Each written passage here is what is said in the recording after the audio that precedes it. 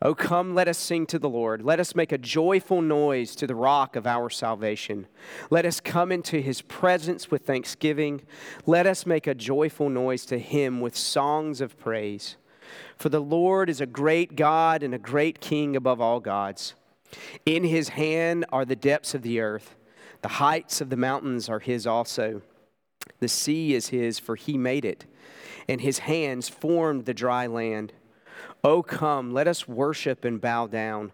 Let us kneel before the Lord our Maker, for he is our God, and we are the people of his pasture and the sheep of his hand.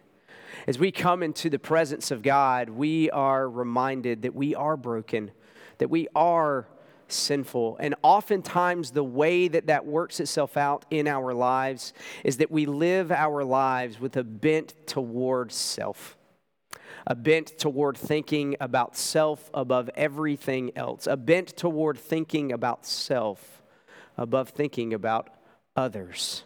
Which means that we struggle with loving God and loving our neighbor. And so we come and we confess that struggle. We confess that sin. And we see that God meets us in his grace. And he works into us to love him and to love our neighbor and to love the place that he's put us. And at the same time, see that our God is gracious and that he meets us through the blood of Jesus. Good morning. It's good to be with you again. And like always, look forward to the day when you return here and we are able to celebrate worship together and celebrate our risen King together and celebrate the supper together. We look forward to that day. So for now, we're going to look this morning at the book of Acts and continue our study through the entire Bible together. So as you might have noticed, we are spending a little bit more time in the books of Genesis, which we did at the first of the year, in Acts, which we're doing right now, and we will end the year with about 4 or 5 sermons in the book of Revelation. And so we're looking at this book together, the book of Acts, which is really the hinge between what's going on in the New Testament from the Gospels to the rest of the New Testament. So to understand the book of Acts is really to understand the deep connection between the 4 gospel accounts of Jesus' life and the significance and power and implications of his life and death and resurrection in the rest of the New Testament. Acts bridges that gap. So this morning we're going to look at another encouraging story that we see recorded in 10 and 11. So if you want to read both of those chapters, that would be great. If you have your copy of the scriptures with you, you might want to keep your copy open because I'm going to refer to different verses in both chapters.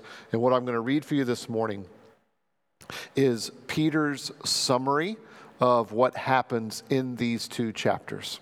So we're just going to read this together. So listen to this. It's God's word. This is Peter making a report to his audience, to us, about what went on when he encountered Cornelius and what God was doing through Peter's life, his own life, and through the life of Cornelius, and what he was doing in both of their lives together. So listen to this. This is a summary of chapters 10 and 11. But Peter began and explained it to them in order. You see, he's telling them, here's what happened.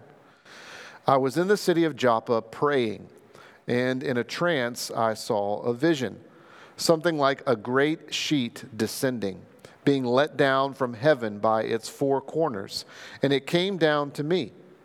Looking at it closely, I observed animals and beasts of prey and reptiles and birds of the air.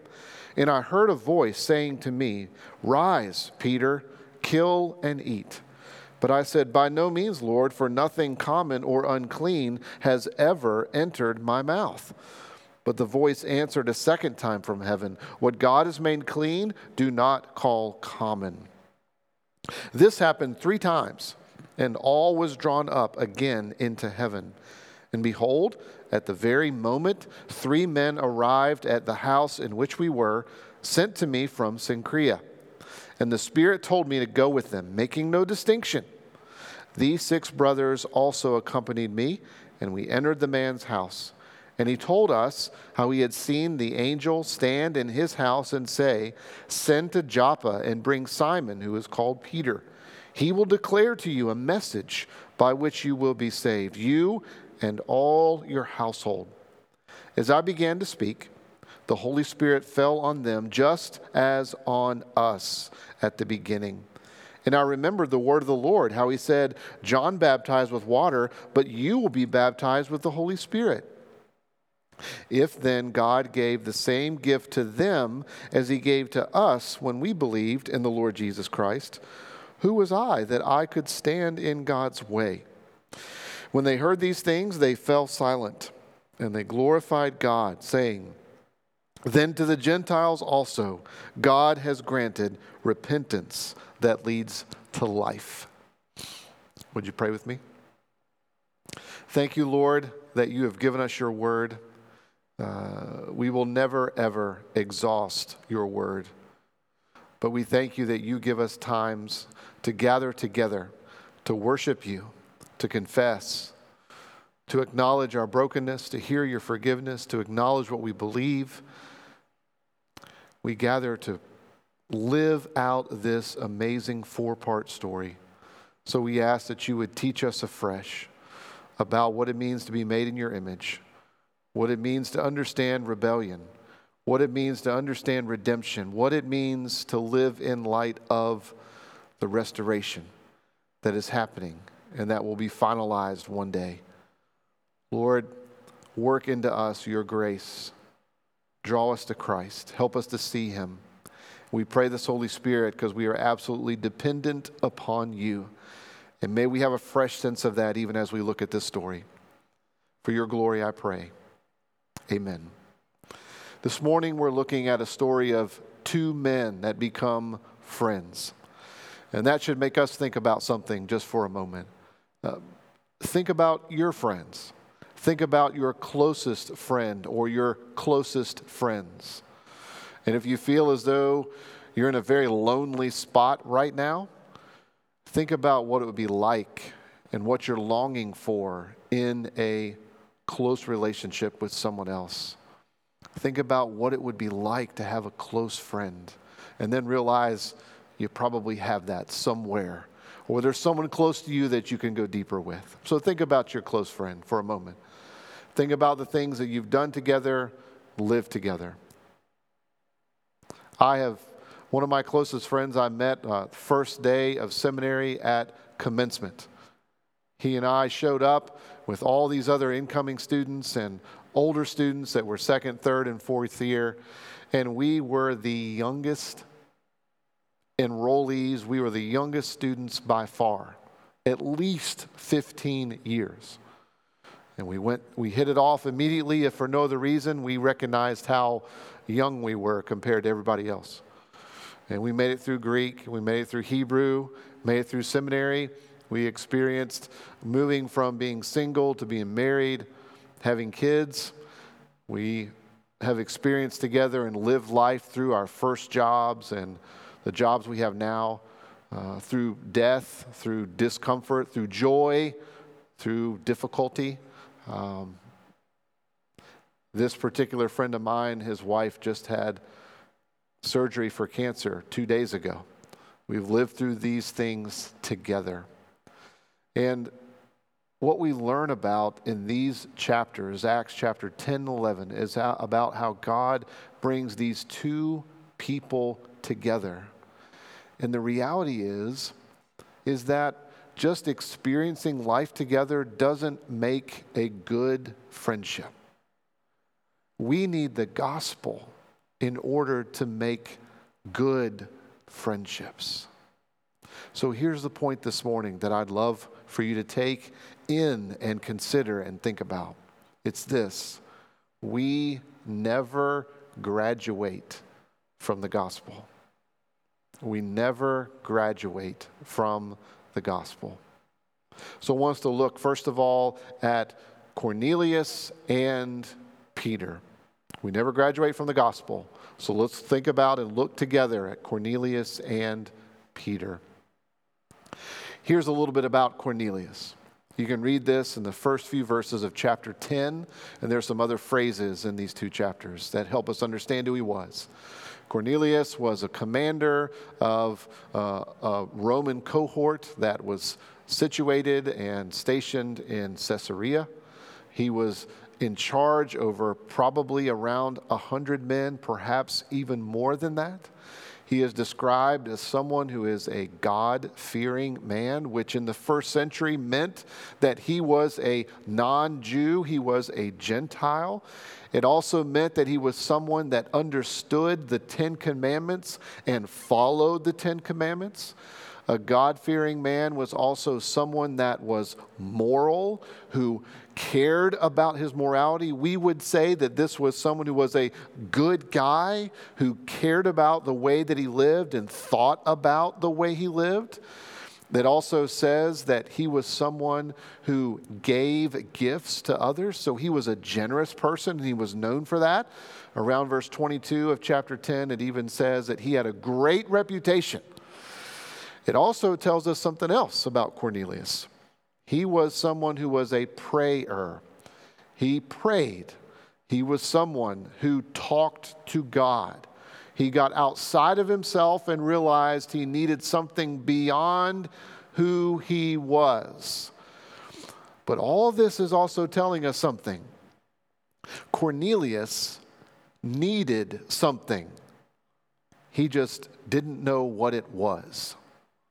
So he ended up sending for a man named Peter, who lived in Joppa, which from Caesarea was about 30 miles, a little bit over 30 miles. So he sent a delegation down to Joppa to try to find Peter, who was staying at Simon's house. And he knew that he needed something. He just didn't know what it was. Well, Peter is a very familiar figure for us. We've spent some time in the last few years thinking a lot about Peter. We probably are very familiar with him just as a person. You know, Peter was that guy who was incredibly impulsive. Peter thought an awful lot about what others said and thought about him, and not so much about what God said about him. It was easier for him to live his life on a daily basis based on what others thought rather than what God said and what God thought of him. Sound familiar? He was very impulsive. He reacted a lot to life and reacted a lot to things that happened. You might remember this phrase that we've thought about together. Peter was always looking for a bloodless path to glory. He was always wanting to find the easy way. He was thinking about comfort. Peter was the kind of person that lived his life thinking, I have arrived. And what I mean by that is not that he was going around telling everybody the answers all the time. He just kind of lived his life thinking that, well, this area of my life, that area of my life, there's portions of my life where I've got it. I've got it. I got it. I've arrived. Peter needed something. The story tells us that Peter needed something. He just didn't know it. Well, Cornelius and Peter actually connected. You're wondering, well, how in the world did that happen? And I'm glad you asked. Here's what happened. The Holy Spirit was moving. If you read these chapters, you'll find that there were angels involved and the Spirit himself. And they were functioning as a cohort to bring Cornelius and his house and his friends together with Peter and some of his friends. God, the Holy Spirit, was working to bring these two people and those associated with them together. And the Holy Spirit did that through a dream, a vision. You see, Cornelius was at his house one day, and he received a vision. And in that vision, he was told, you need to go find Peter. He knew he needed something. And the angel came to him and said, your requests have been heard. The fact that you know there's something more has been heard, and you need to go find Peter. So Cornelius, as a result of the Spirit moving in that dream, sent a delegation to Joppa to find Peter. Well, Peter was in Joppa. And it was the time of day in which he was preparing to eat. He was hungry. He was planning to pray. He was planning to eat. And all of a sudden, he had a dream. He had a vision. And actually, that vision, that dream, was a dream about food. He described it for us here that we read, that it was like this sheet came down. There were all kinds of animals. And it was through that dream that God said to him, don't call common what is clean. In other words, God is saying, Peter, you have set up a barrier that I have not set up. You should consider all things clean.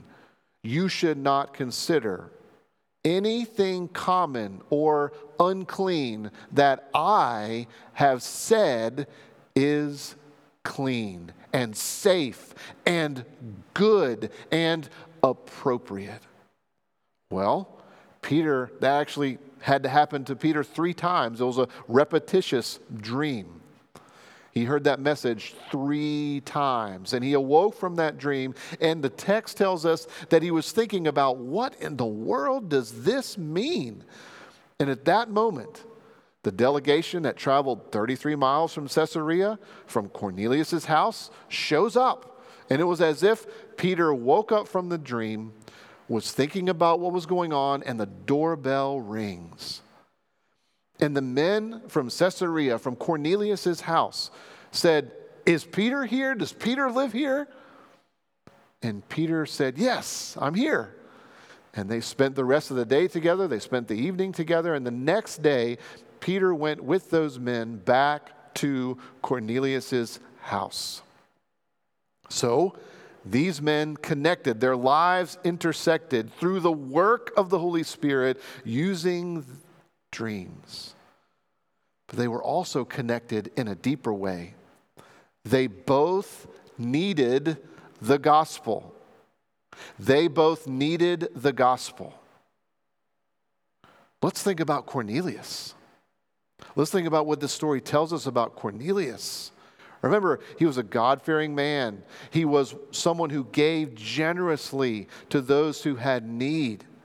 He used his resources. He was known for this. He had a great reputation. He was many would call him a good guy. But he needed the gospel. You remember the story that we've talked about many times that's had such a profound impact on my own life. The story in the New Testament about the father that had 2 sons. You remember the one son, the younger son, that took everything of his inheritance from his father, and then he went out to live his life breaking all the rules. He thought to himself, I want the resources from my father, from my inheritance, and then I'm going to satisfy every desire that I have. And by breaking every rule and satisfying every desire and impulse that I have, I will figure out how to make something of my life. I will figure out how to be somebody. I will recreate who I am, create who I am, and be the person that I think I should be. And you know where that left him. It left him realizing that you can try all kinds of things and try to satisfy all your desires and realize, well, that didn't work. I still feel empty. He realized that in satisfying every desire, that wasn't enough. There was something more that he needed. Something more. So to live our life breaking the rules just ends up helping us realize through lots of experiences that just satisfying every desire doesn't really work. Doesn't make us feel whole. Doesn't bring peace. Just makes us realize, man, I'm empty. I need something beyond me. The older brother, you might remember, lived his life in a very different way. Instead of breaking all the rules, the older brother decided, I'm going to keep all the rules. So he followed everything. He did everything he was supposed to do. He obeyed, he followed, he listened, he did everything right. And at the end of the day, what that resulted in his life is that he had a profound critical spirit. He was always looking down at other people. He was always looking at others and comparing himself, thinking, I'm better than my brother, better than my dad, wouldn't do things the way he did. He had this critical spirit that left him as well profoundly empty, self-centered, critical. He was even energized by always judging other people and finding fault with other people. You see, Cornelius was this older brother. You see, the gospel and the message of Jesus and what Jesus has done is not only for all of our badness. We need Jesus not only because we break all the rules, not only because we try to live satisfying every desire and living for self by breaking the rules.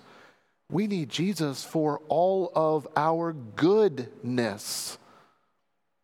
We need Jesus for all of the ways that we have obeyed and followed and kept all the rules, because that was the way that we were finding our identity, making ourselves better than other people, and avoiding Jesus.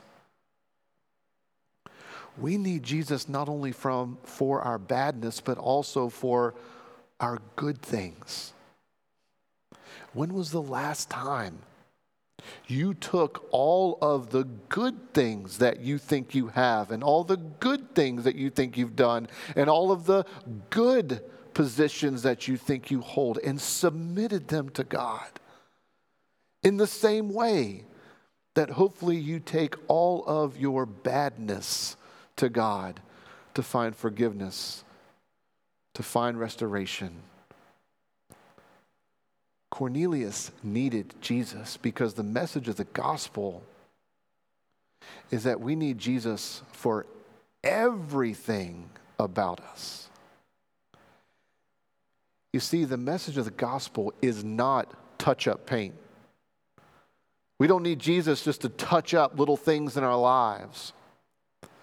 Jesus is not a new filter by which he minimizes all of our blemishes and provides proper light to the good features of our lives. He's not a filter for our soul. Jesus is life, and he transforms everything about us when we break the rules and when we keep them. He gives us everything. Cornelius needed Jesus. He didn't have him. He needed the gospel. And so did Peter. You see, when Peter showed up at Cornelius' house, it's fascinating.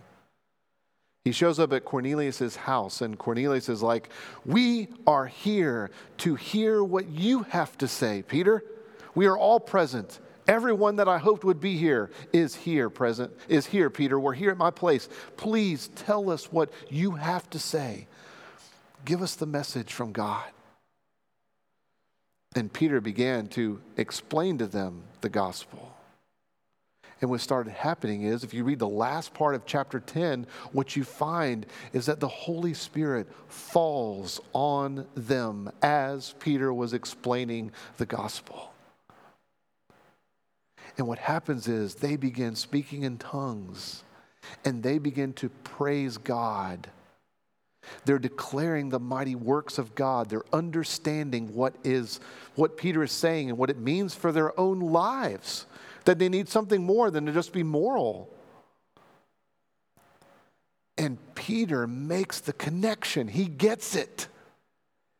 Peter recognizes that as Cornelius and his household and and others, friends that are with him, as they begin to speak the gospel themselves, speaking in tongues, and as they begin to declare and praise God, speaking the wonderful works of God, what Peter recognizes is, oh, this is what's happening.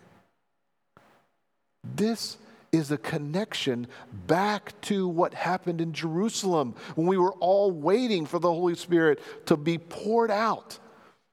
The same thing that happened in Jerusalem, which we looked at in Acts 2, is happening here with Cornelius and his friends and his household. They were all Gentiles. They were all non-Jews. And Peter recognizes, oh, this is the mission of God. This is God continuing to further his plan in the world. That the message of the gospel is not just for Jews, it's for non-Jews. It's for people like us. And Peter recognizes that. And he connects what is happening in Caesarea with the mission of God and what is happening with people who are non-Jews, who are Gentiles, with the gospel. And hear me, this is not political for Peter, and it shouldn't be political for us. This was deeply personal that he understood this and came to grips with this. It was personal. Look at what he says. Let me explain this. Look at the text.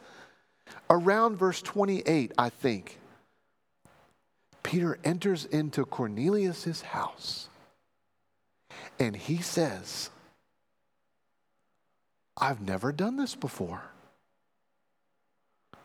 I've never been in a place like this before. I've never been in a house that was owned by someone who wasn't a Jew. I have never associated and developed a friendship with someone who isn't a Jew. But the dream came to me. And God told me that I shouldn't consider unclean those that God has determined are clean. And so I recognized I needed to follow and I needed to be here. Do you see what's going on? Peter needed the gospel too. He felt as though he was superior to non-Jews.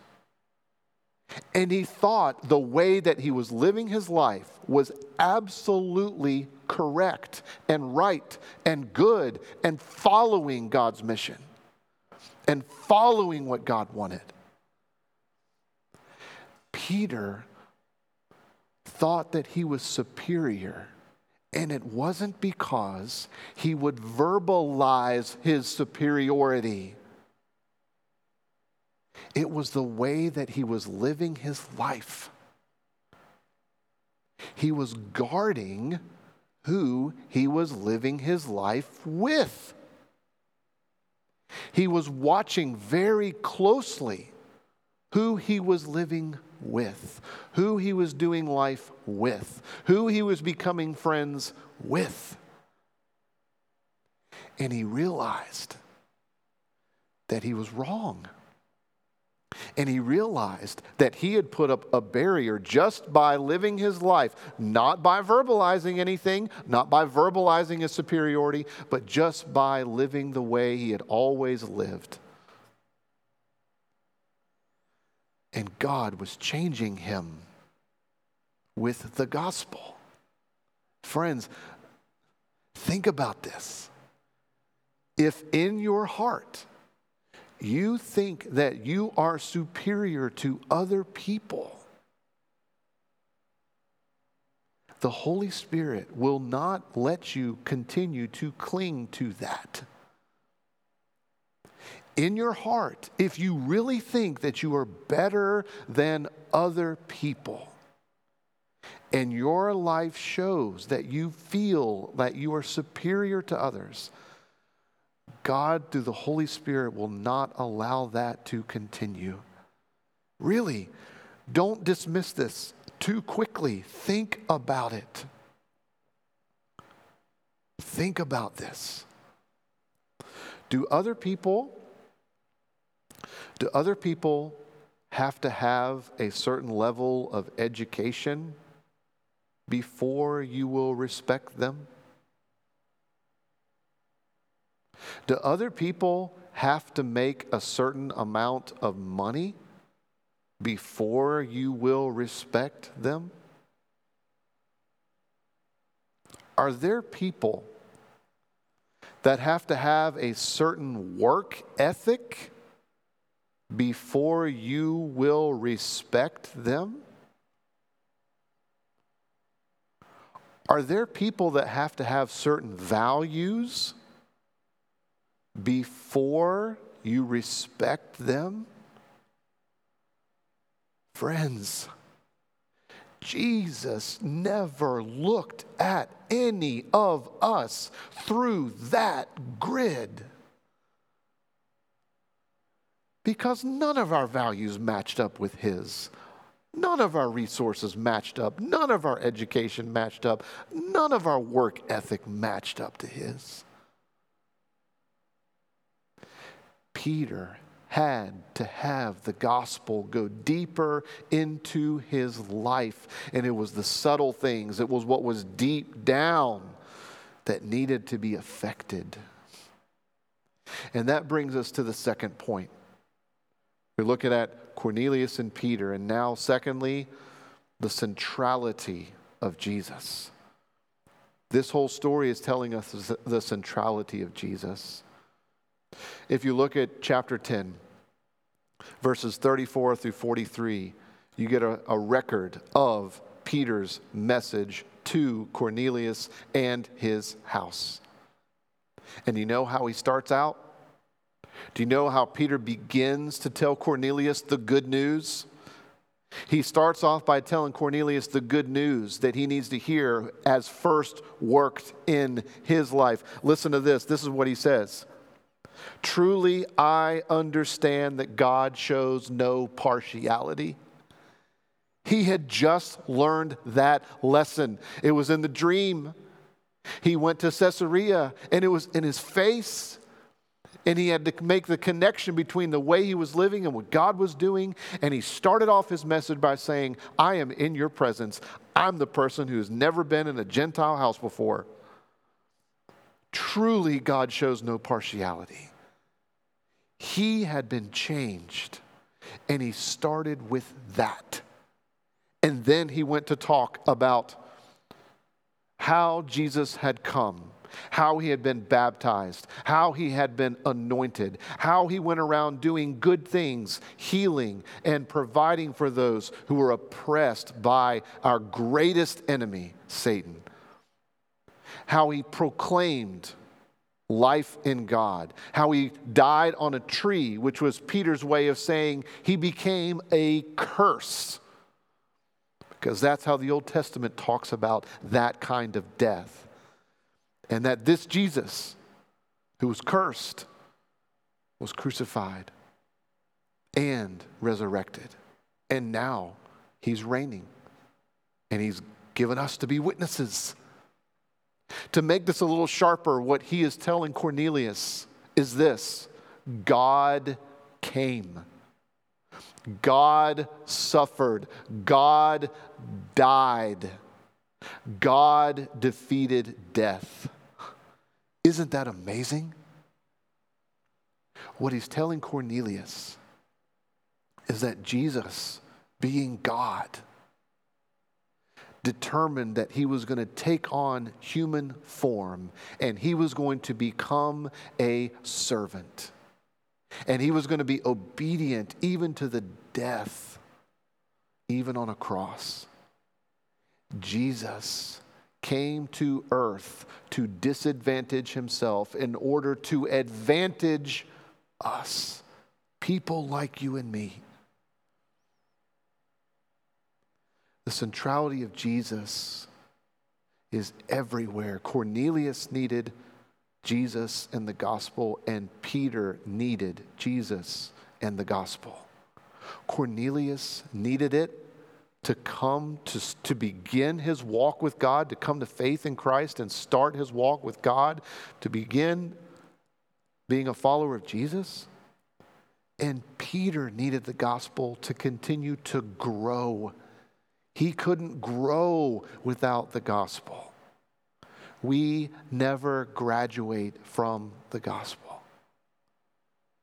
The centrality of Jesus was not only in Peter's message, and it not only applied to Cornelius in coming to faith in Christ, but also Peter in growing in his walk with Christ. The centrality of Christ is also seen in the dreams. Beloved, dreams are not the way that God gives private messages to us. Dreams are not the way in which God gives us private messages that we then receive and hold on to as a way in which we claim authority over other people, and that dream from God then becomes the way that we tell others and show others that we are more connected to God and are more mature and more knowledgeable than other people. These dreams were the way that God was connecting the universal message of the gospel and the work of Jesus into Cornelius and into Peter, that resulted in them repenting and believing, so that they were caught up into the universal message that God has for the world. It made them just like everyone else who needed Jesus. And the point is that this is how they got into Jesus. And it's the centrality of Jesus also in the work of the Spirit. Isn't it amazing that God the Holy Spirit was intimately involved in Cornelius' life and Peter's life? They were living 33 miles apart, and the Holy Spirit could have acted directly and immediately to change Cornelius in that moment, or to change Peter in that moment. And what the Holy Spirit decided to do was to bring them together. Cornelius needed a pastor, and Peter needed Cornelius to understand the gospel, so that the Holy Spirit works through relationships to get the gospel deeper into us. Amazing. Amazing. Beloved, this whole passage is really about God's mission. The mission that he has had from the beginning, from Genesis 1, to spread the earth with his glory, to have peoples from every tongue and tribe and nation, from everywhere.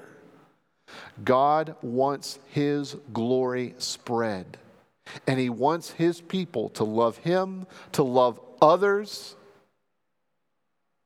and to love the place where he has put us. And that has not changed, and it didn't begin at rebellion. This is God's mission that he has been working out throughout history.